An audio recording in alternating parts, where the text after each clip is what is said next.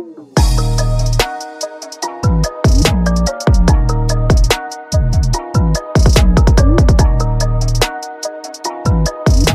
back to Mama Mystery. I am your host, Kelly. And I am your co-host, Austin. And we are here with another episode of Mama Mystery. You may have noticed that our last episode was a little bit different. It was Mama Mystery Headlines. Oh, we got the different shows now. Yes. So that is a new segment that we're doing in addition to our regular programming. So we're going to have our weekly episodes where we have like a 30 to 45 minute story on just one case. Full length. And you will likely be on it. Me or some co-host. Mm-hmm.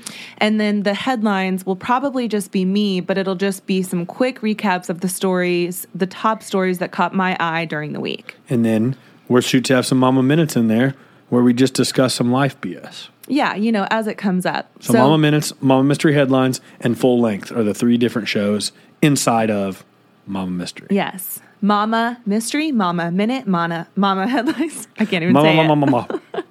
Anyway, I'm the mother of podcasting, basically, is what you can gather from this. And the mother of kids. And the mother of kids, who, by the way, one of them was sent home today from daycare with what might be, we're not 100% sure, but might be hand, foot, and mouth disease. I am like so embarrassed and cringy when I say that, but I think other moms will be able to relate to this because when I heard, you know, that he had a fever and he had like 2 spots on his hands, I was like, oh my gosh, hand, foot, and mouth. And there's this like stigma with hand, foot, and mouth that it's like a dirty disease or like, I don't know. I mean, it's super contagious and it's because kids touch crap all the time and then put it in their mouths and they just get it. But like for some reason, I feel this need to defend myself. Like I swear we bathe him. We scrub his bottles. I scrub his high chair thing with Dawn dish soap, like the little table that goes on it with Dawn dish soap after every meal. Like we are clean people. I swear. Well, this is news to me because I don't know shit about it. Didn't think it was that big a deal. And... But I know there are probably some moms here that are like, yeah, why is that such a stigma? Like the hand, foot, and mouth thing. It's like, does that mean it's kind of like lice? Like any kid can get lice, but if you say you have lice, people are like, oh my gosh. Or like you could get bed bugs because something hop on your backpack. Yeah. And whatever. That's true. And just travel on home with you. Yeah. Anyway, Augie has a fever. That's basically the moral of this story. Yeah, it's just normal, but okay. So anyway, here we go. Are you ready for today's episode? Austin, this episode is insane. I saw a TikTok that somebody tagged me in or sent to me about this, and I was like, holy cow. And when I first saw this video, of just a recap of this case, I literally, my jaw dropped, and I said, no way. So I knew I had to cover it. Should do a sticker called Jaw Dropper. Remember Jawbreakers? Ooh. Do you remember the big, were they gumballs or like, did you suck on them or what? Yeah, they were just like a hard candy. Those sucked. Yeah, who was buying those? Everybody. Weird. Remember Mr. Bulky stores that were all over the place? No. Topsies. Topsies are still out. It's like 90s nostalgia. Are still a thing. Yeah. Okay, let's get into it. Are you ready? Let's get into this. We're going to quit wasting time. We didn't waste like 30 seconds, Kelly. Go into the show. Okay. Catherine Jean Furnish was born on October 29th of 1953 to parents Jane and Eugene in Kansas City, Missouri. Ooh, represent. She had, go Chiefs, by the way. Yeah. Anyway, she had 3 siblings, Susan, Patricia, and Timothy. Her dad, Eugene, or Gene, was a livestock broker, and her mom, Jane, was a stay-at-home mom who earned a bachelor's degree in medical technology from K-State. Jane worked at St. Joseph's Hospital before she had kids. Growing up, Katie was a bit shy and very smart. She loved horses and desperately wanted a pony of her own, but had nowhere to keep one, so she conceded to just getting a puppy instead. Katie was a good girl, always abiding by the rules, and she was vice president of her school's knitting and crocheting club. Katie graduated from high school in 1971 and attended K-State University in Manhattan, just like her mom, and she studied to become a dietitian. Katie met Gary Eastburn when she was 20 years old and Gary was 25. They were both at a singles club softball game in Westwood, Kansas. After the game, some members of the team hung around and drank some beers, and that's when Gary introduced himself to Katie. He was smitten with the girl in the jean shorts and her brown ponytail. The two hit it off and made plans for the following week to play softball again.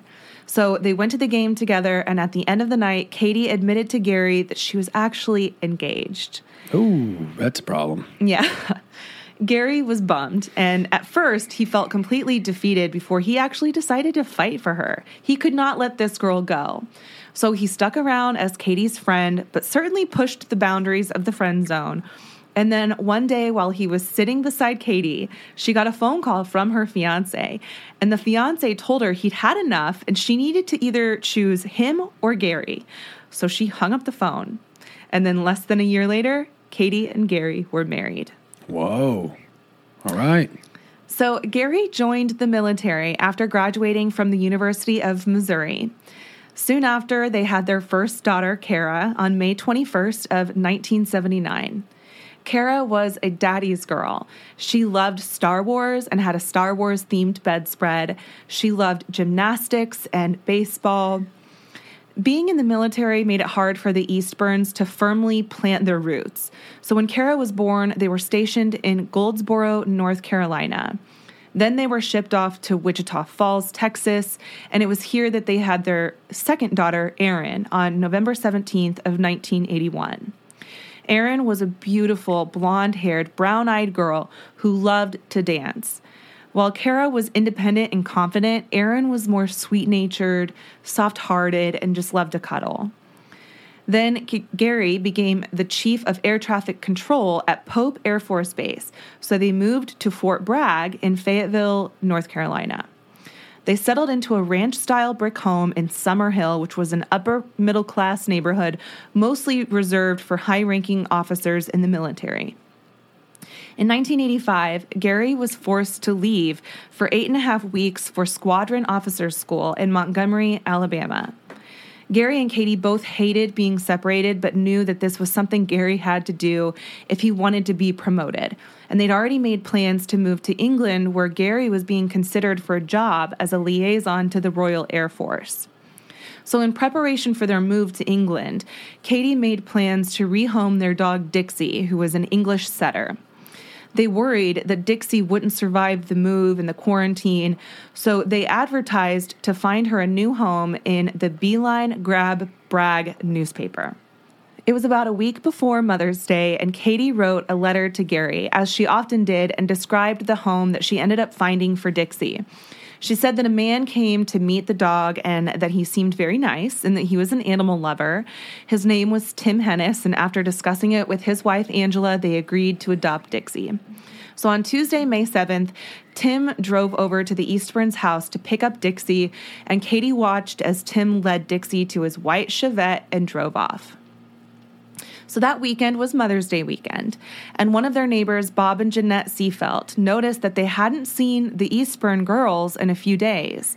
Usually the girls were outside daily, playing around in the yard, with Katie always right there watching them.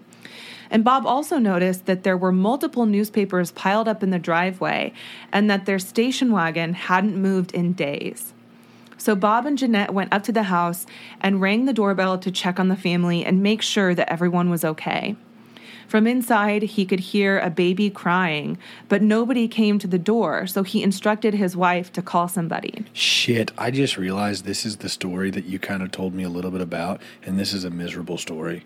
Like, terrible. Mm-hmm. Oh. Okay, keep going.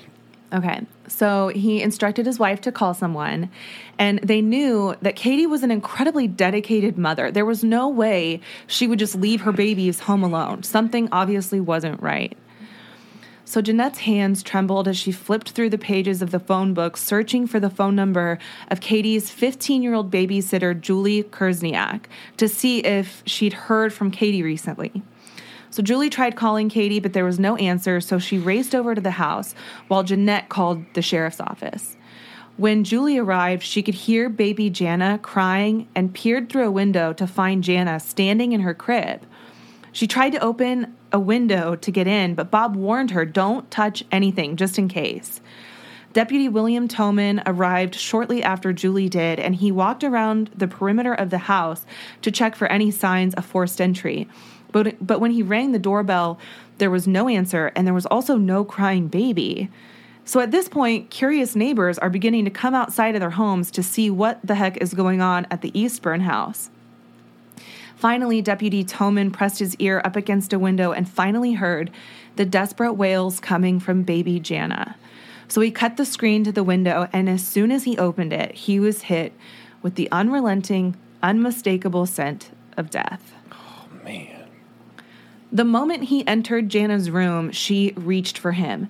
She had been sitting in that crib for 3 whole days. No food, no water, no clean diaper.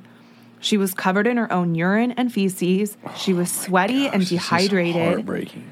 And according to doctors, she was just within mere hours of dying. Her teeth had turned black from lack of nutrition, and her eyes were glazed over with heavy bags hanging below them. She had thrown all of her stuffed animals out of her crib, desperate to get out, but for 3 days, nobody came. Nobody knew. When Deputy Toman finally pulled her out of the crib, he handed her through the window to Jeanette. Jeanette immediately tried to clean her up and put her in one of her husband's T-shirts.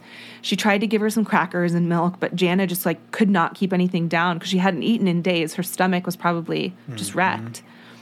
She was taken to the hospital and immediately hooked up to IVs, never for a split second letting go of Jeanette. And how old is she, just so I'm very clear? She's about 2 years old. God, you just imagine, when a baby throws their stuffed animal out of the crib and they're upset about not being able to reach their stuffed animal. Mm-hmm. Just that alone will make them scream. Days? Days that's and heartbreaking. I can't imagine. Days, nights, no human interaction, really that's hard. It'd be the scariest thing ever for that kid. Yeah, I mean, and I'll touch back on this later. I guess the only thing you have to be thankful for here is that she was so young, she does not remember any of it. And she survived, Yeah, but I mean, trust me, my stomach just churned as I was writing this because all I could think about was Augie, up in his crib. I mean, we have 2 other kids too, but obviously this one's too close in age. It just hits too close when you have a baby about the same age because you just imagine it. And normally I don't know anything about these cases, obviously, but Kelly has written a couple to get ready to record, and we were going to record one night, and you said that it was you need a little break, and you told me a little bit about the story, and I had her stop because I didn't want to know more, but I was oh man. So I remember you saying you just wanted some time to get away from it for a second. Yeah. After writing this one, when I finished it, I took 2 days off of listening to any kind of true crime. Because I know people ask me a lot of times if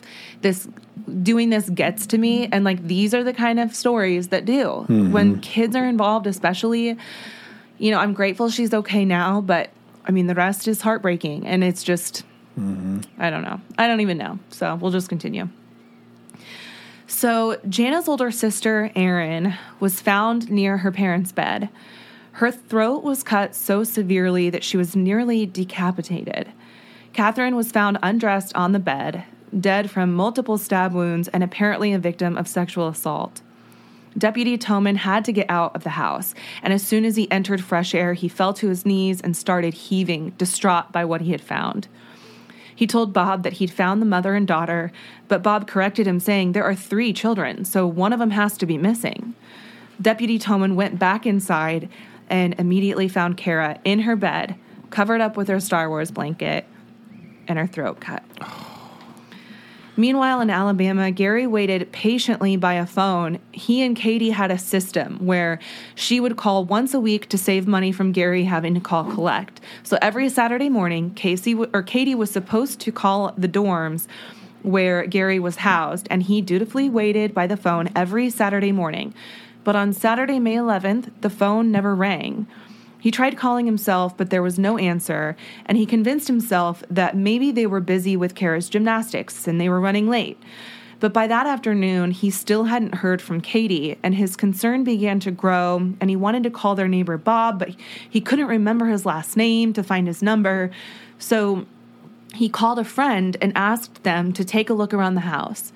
His friend called back to say nobody was home, and at this point, nobody had found his family. So at this point, he's really starting to worry, so he called the sheriff's department and asked them to leave a message at the house for Katie.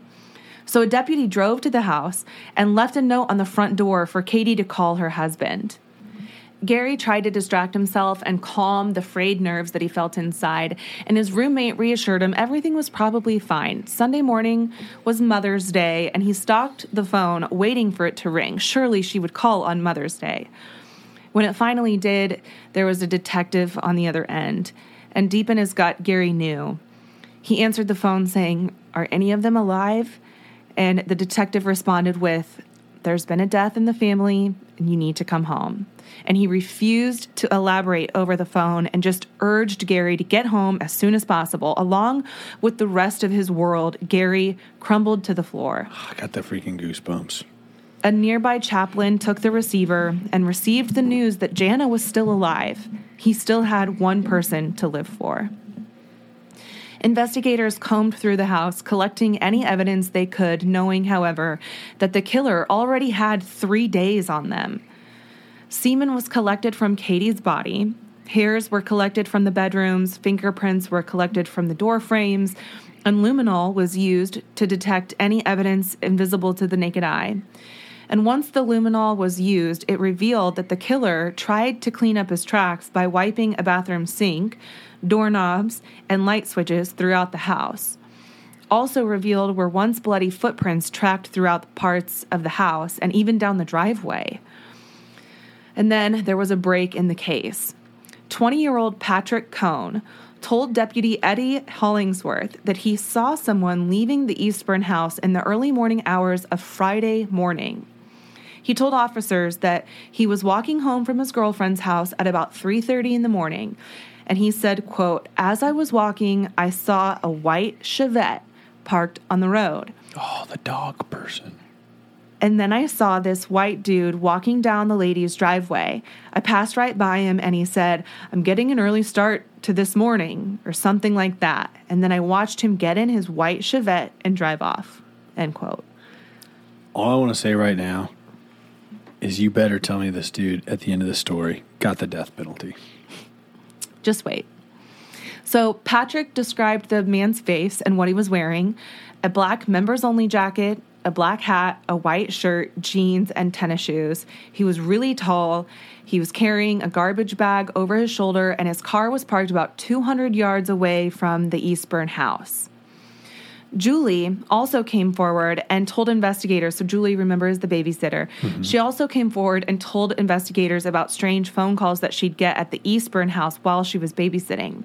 She said that someone on the other end would always say, "How's the most beautiful girl in Summerhill this evening?"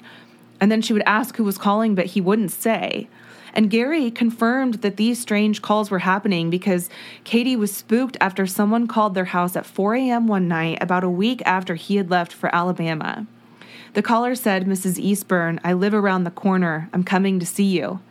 And Katie asked who was calling, but they didn't respond, so she slammed down the phone and then was too scared to fall back asleep.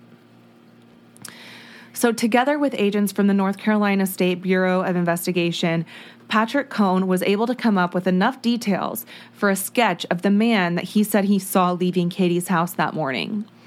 By that Wednesday, there was a special news broadcast about the murders, with police announcing their interest in a man who drove a white Chevette who had picked up an English setter from the Summerhill Road the previous week. Tim Hennis and his wife Angela were at home with their 2-month-old daughter at the time. So they drove together to the police department because Angela's like, "This is you. Like this, they have to be talking about you. We need to go clear your name." Mm-hmm. So they go to the police department in Fayetteville. And when they got there, Tim was taken into a room for questioning.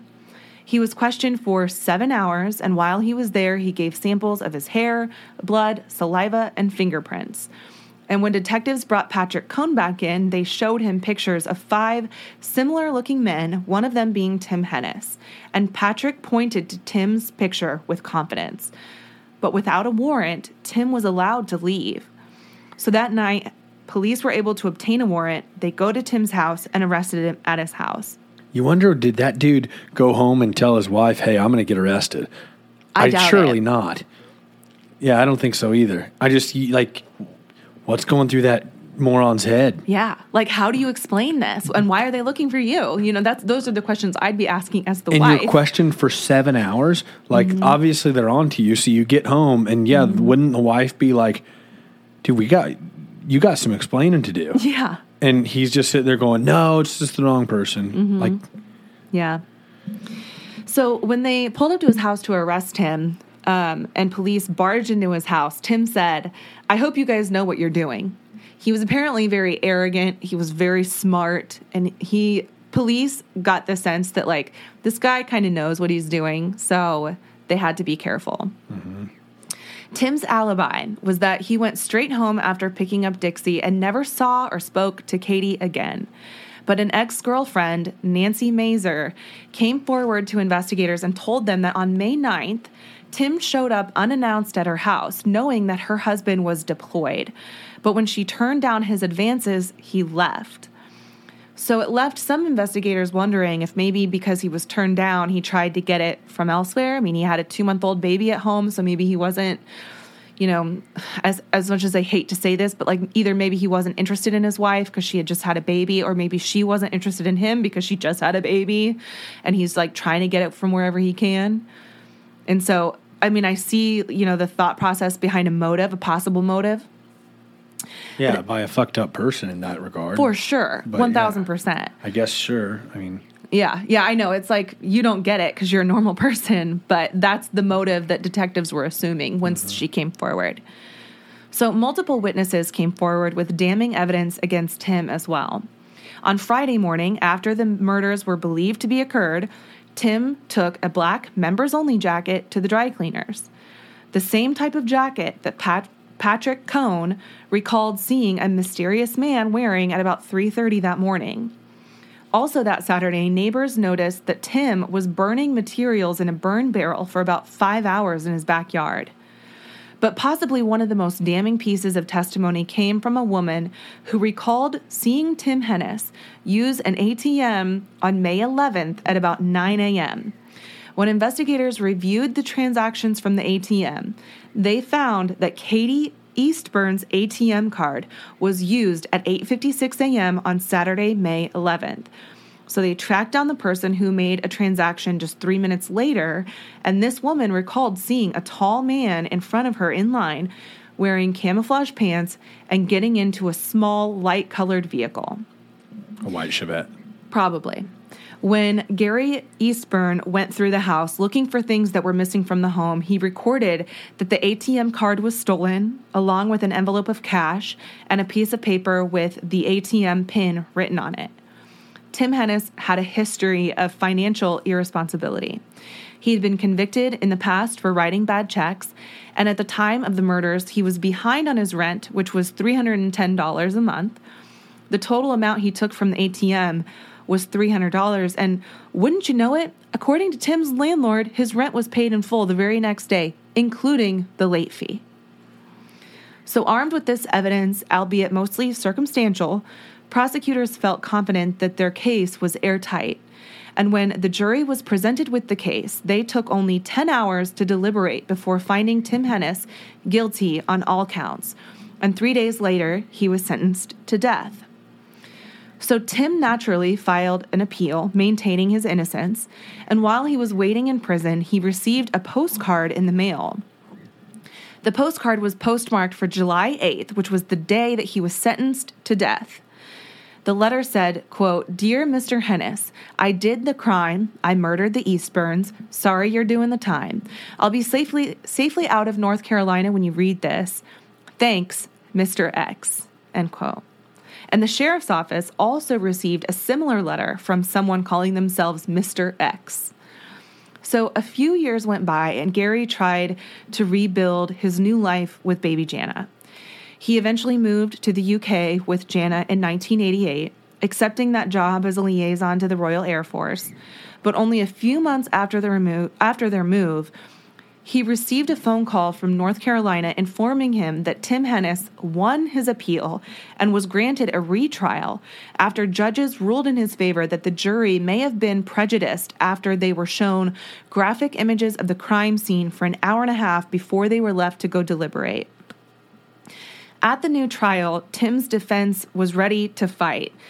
They discredited the witness Patrick Cohn by listing out his record of criminal offenses, including a stolen ATM card, being drunk in public, and obstructing an officer.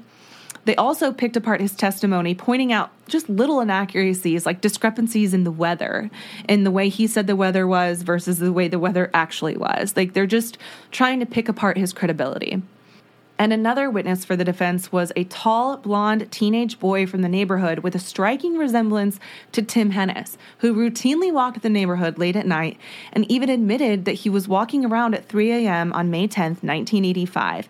So is this who Patrick could have seen? So 2 years later, these people can just come in, make up these bullshit witnesses, and be like, oh, hey, 2 years later, we actually found 2 witnesses that were there. They just didn't know about everything going on, and they were actually one was walking through the neighborhood at 3 a.m. Like they didn't know that there was a triple murder happening in their own neighborhood until years later. Such a bullshit sounding game. Like where did you come from?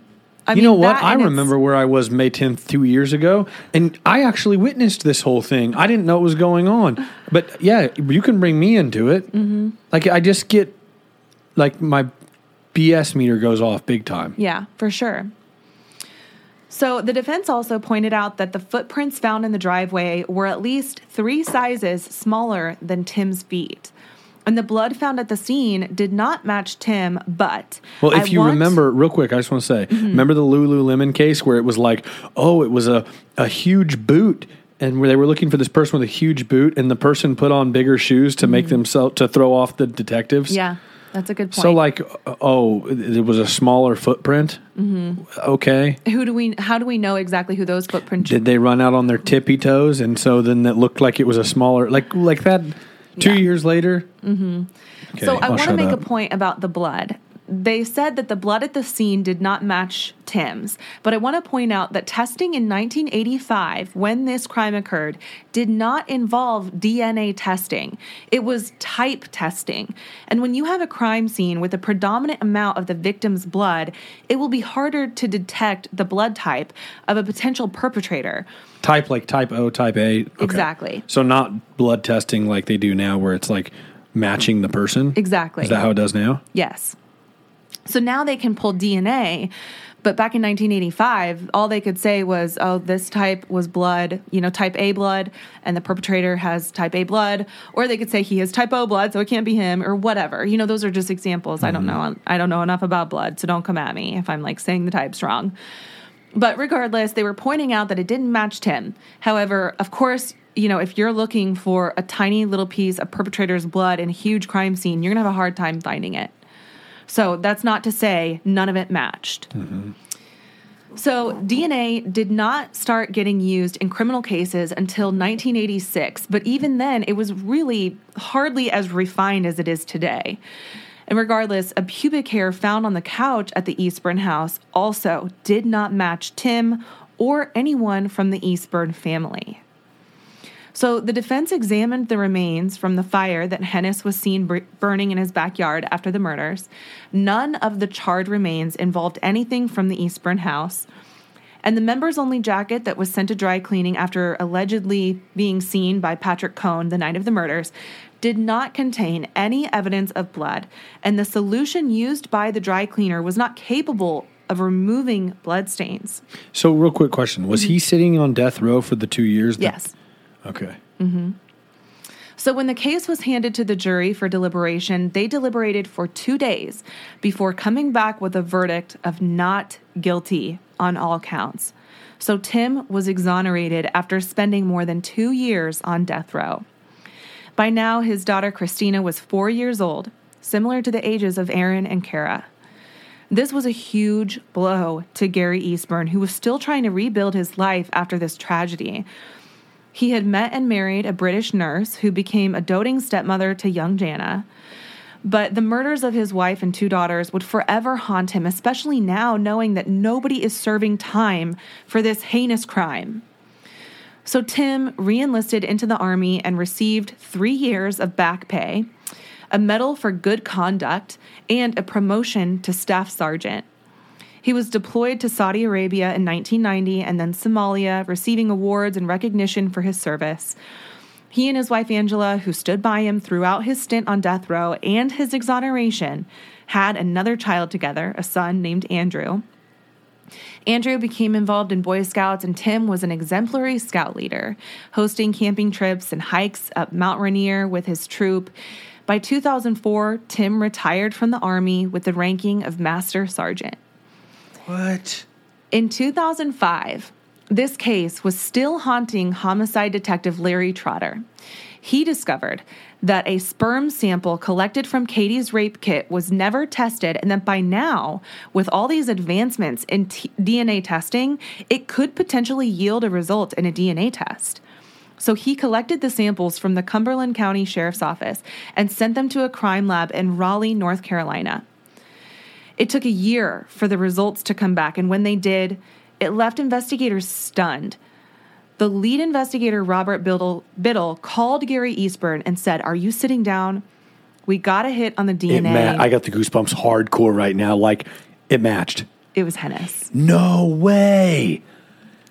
But I'm full body goosebumps. Seriously, did you? Whenever you were like coming across this? I have them now, just saying it.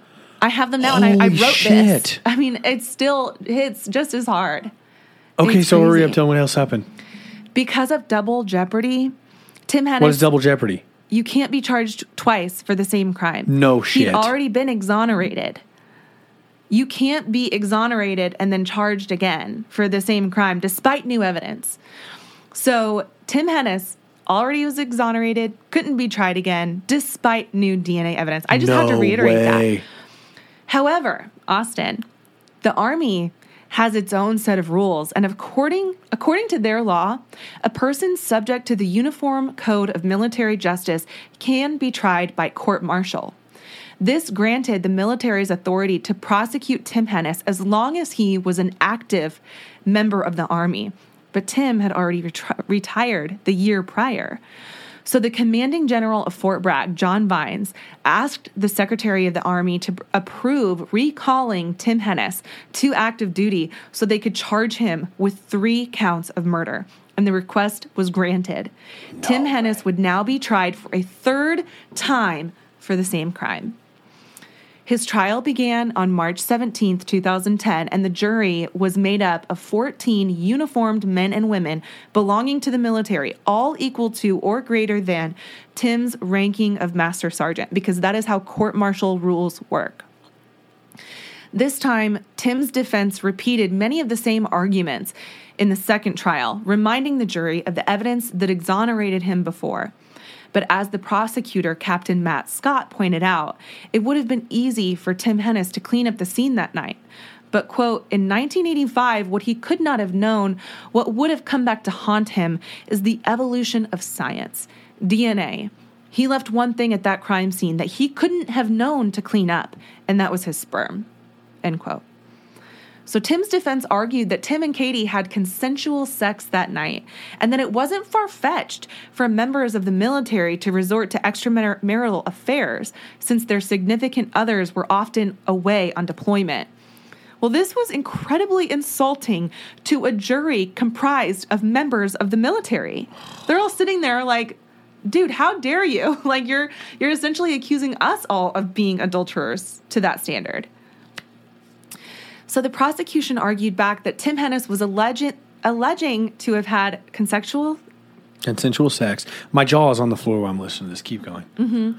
Consensual sex with Katie the night he picked up the dog, the only night he admitted to being in her house, which was May 7th, a Tuesday. However, the medical examiner in the case determined that the sperm found in the rape kit were abundant and intact, indicating that they were deposited shortly before her death. Because sperm will deteriorate after a couple days, so the fact that the sperm were still intact was one of the only pieces of evidence that put an actual timestamp on when the crime occurred. and, of course, when he would have been there. Mm-hmm. It only took the jury 3 hours to deliberate. 3 hours. Mm-hmm. To deliberate. And on April 8th of 2010, the jury rendered a unanimous verdict of guilt. And because it was unanimous, every single person on that jury agreed Tim Hennis would once again be eligible for the death penalty. Good. During the sentencing Still not phase, fair enough because it should have happened 25 years ago, but... Mm-hmm. During the sentencing phase, Katie's husband, Gary Eastburn, took the stand with his new wife, Liz, sitting in the front row. Hang on. Sorry, this part just tugs at my heart. So when he was asked what he missed most about his wife and 2 daughters, he replied, them. I miss being with them. And I'm sorry, I don't know if there's 2 better wives in the world that a person could have had, and how she can sit there and listen to me talk about a woman I once loved and still do and not hold that against me, end quote. That's crazy. I can't imagine trying to move on after the love of your life is just so violently taken from you, and how you, how you move on and how you still hold as much love for your first wife as you do your next wife, right? And you tell this next wife how much you love your first wife still, and they listen to you and continue to love you. Yeah, it has it has to take such a secure and mature and compassionate woman to be in that place. You said it perfectly, secure and yeah, well said. Yeah, and to love Jana like she was her own. So Jana has given interviews since this all happened. She's an adult now, living in the UK with her dad. Not with her dad, but they live in the same town. And she has given interviews about how her stepmom has been a wonderful mother to her, and it's all she knows. And she has felt guilt sometimes for not feeling as sad as everybody else feels, because she doesn't remember her mom and she doesn't remember her sisters. And so the crime doesn't hit her as emotionally as it might Gary, but she sees the pain that it has caused everyone. She's very aware of the impact that it all had. And there's videos of her being interviewed by a child psychologist after the murders occurred, and she would be shown a picture of her mommy, and she would say mommy at work, because she didn't understand where what happened to her mom, and she'd kiss the picture. She knew who her mom was. Sorry, it just totally messes me up. I was sorry for having feelings about something that's completely valid. Thanks, babe. So when it came time for the sentence, the panel of jurors decided his fate by saying, quote, all of the members concur and sentence you to be reduced to the grade of E1, to forfeit all pay and allowances, to be dishonorably discharged from the service, and to be put to death. Amen to all of that. And it still isn't right. And it's still not enough. But good. But it's the best you can do. How old was he at this point? Do you know off the top of your head? I don't know off the top of my head. I mean, if he retired 6 years, you assume he's 60, 70? I mean, I don't even know. But he was sent to Fort Leavenworth, Kansas, to await the completion of his sentence. But in court martials, the president is required to sign off on the execution, and that hasn't happened since 1961. So it's more likely that Tim Hennis will die while he awaits an execution. And he has since filed multiple appeals, but with no success. Hennis is the only person to be tried for the same crime 3 times, to be sentenced to death, exonerated, and then sentenced to death again. His case has become the focus of many publications and TV, editorial pieces, and a book written by Scott Wisnant called Innocent Victims, The True Story of the Eastburn Family Murders. Gary, along with his wife Elizabeth and daughter Jana, permanently relocated to the UK. With Tim Hennis finally behind bars, they were finally able to feel a sense of relief and closure, even though they'll never understand why this happened. Sources for today's episode can be found in the show notes, but I'd like to shout out one piece in particular by Nicholas Schmeidel for The New Yorker called 3 Trials for Murder that was very well done and the most helpful in my research for this story. Unreal. So just because I was super curious, I just looked it up. Yeah. He was born in 1958. Okay. So he's currently 65. And so This happened in 85. Yes. So that means he did it at 27 years old and then went on to live for, 30 some more years. Mm-hmm. And the bizarre thing that people have a hard time understanding is that he led this like honorable life afterwards. He was given these honors and medals and accolades in the military. He was the scout leader for his Boy Scout troop. I mean, he like never got himself into trouble after. He went through life. Like, it shows you what a piece of crap person he was. He went through life with the images in his head of cutting these people's throats and little girls and raping this woman and leaving this baby in a crib and went through life just normal. Like, yeah, it's heartbreaking. That's sickening. A terrible story. Yeah, I'm sorry. Unreal. It is messed up. I knew. See, this is why I had to take time after, like, because I still, I wrote this last week, Austin. Like, yeah. And we have we've waited and waited to record, and I was like, oh, I know we just need to get this over with. I need to just say this story, but man, do you know anything about how his wife responded whenever he was? All I know is that she has stood by him and believes in his innocence. I don't know if to this day, huh? I don't know if that has changed. I don't know if that's still the case. I don't know. I didn't look because I don't care. I just care about the Eastburns. Right. Oh my gosh, unreal. Well done on the research and everything, like always. But gosh, freaking heartbreaker. Mm-hmm. I wish we could end on a positive note somehow, but I really don't know how to bring any positivity to this. Well, actually, I will add. I mean, it's not a positive note, but speaking of positive notes, is that on Friday, we will have our second episode of Mama Mystery Headlines. And one thing I am doing with these headline episodes is ending each episode with a positive story of the week, something that leaves on a good note, because obviously I don't want to leave you guys after I just totally broke down. But I'm going to have to, because I don't have anything else. So you ain't got anything else to talk about. You guys are going to want to leave. Come back on Friday, and I will tell you, updates from the week, true crime stories from the week, but I will leave you with a story that's just going to make you feel all good inside. I promise. I like that. Okay. Mama Mystery